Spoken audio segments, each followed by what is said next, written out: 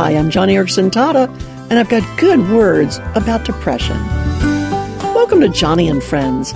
And I should explain that these are not my words, but the words of others who have really struggled with depression, and yet they've come up out of the pit. Different reasons helped different people. So here's the deal. People who passed through depression were asked to complete this sentence. Quote, I saw changes in my depression when... Okay, now fill out the blank, and here are their responses. Leela said, I saw changes in my depression when I began to talk to myself rather than listen to myself. I began to speak different scriptures to myself rather than listen to my own voices of hopelessness. Well, don't you love that? She didn't just read scripture, she quoted it to her soul, much like David the psalmist did, saying, Why are you downcast, O my soul? Put your hope in God, your Savior. And then there's Nancy. She got over her depression when she stopped saying, it doesn't work. She was always looking for the magic bullet. She would pray, trying to make deals with God, look at her own heart for a minute or two, or briefly try some other seemingly spiritual activity. And when these things did not work, Nancy would quit. Now she believes that it does work. How so? Well, there's contentment and even joy in long-term, small, tiny steps of faith and obedience. Nancy did not give up, trying Bible directives that at first did not seem to work. She kept at it over the long haul, and the Lord blessed her through all those little tiny steps of persevering obedience. Paul, another Christian who wrestled with depression, he said that I saw changes in my depression when a friend and a pastor helped keep the bigger picture of God's kingdom in front of me.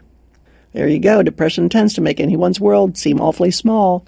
But when Paul saw that God was on the move, he began to have hope. Then there's Jessica. She rose up out of depression through the faith of one of her friends. She fell into depression when her daughter became very sick, and although she closed down emotionally and spiritually, one friend did not give up on her. She was always loving Jessica and pointing her to the truth, even when she did not want to hear about Jesus. It was as though Jessica's friend let her, quote, borrow her faith. Her faith was so weak, but she was confident of God's presence and love for her, all because a Christian sister stood by her through the worst of it.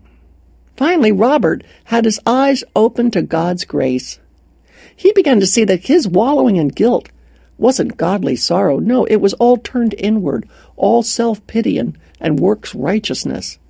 But once Robert saw that it was a good thing to see his sin, he had evidence of God's love and the Spirit working in his life. He began to say to himself, when in doubt, repent.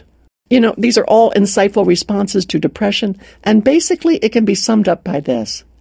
Practice putting one foot in front of the other and work on what you believe are your God-given responsibilities, like not just listening to the word, but doing it, like confessing any selfishness, or like leaning on other Christians, and so on and so on. And to help you if you are in depression, please let me give you my booklet, The Way Out of Depression. I have been down that dark, grim path that leads to despair, and believe me, I resonate. I understand how awful it feels. So let me help you today. Go to joniandfriends.org/radio and ask for my booklet on depression. It'll be the first step in lifting that dark cloud. Thanks for listening today on Joni and Friends.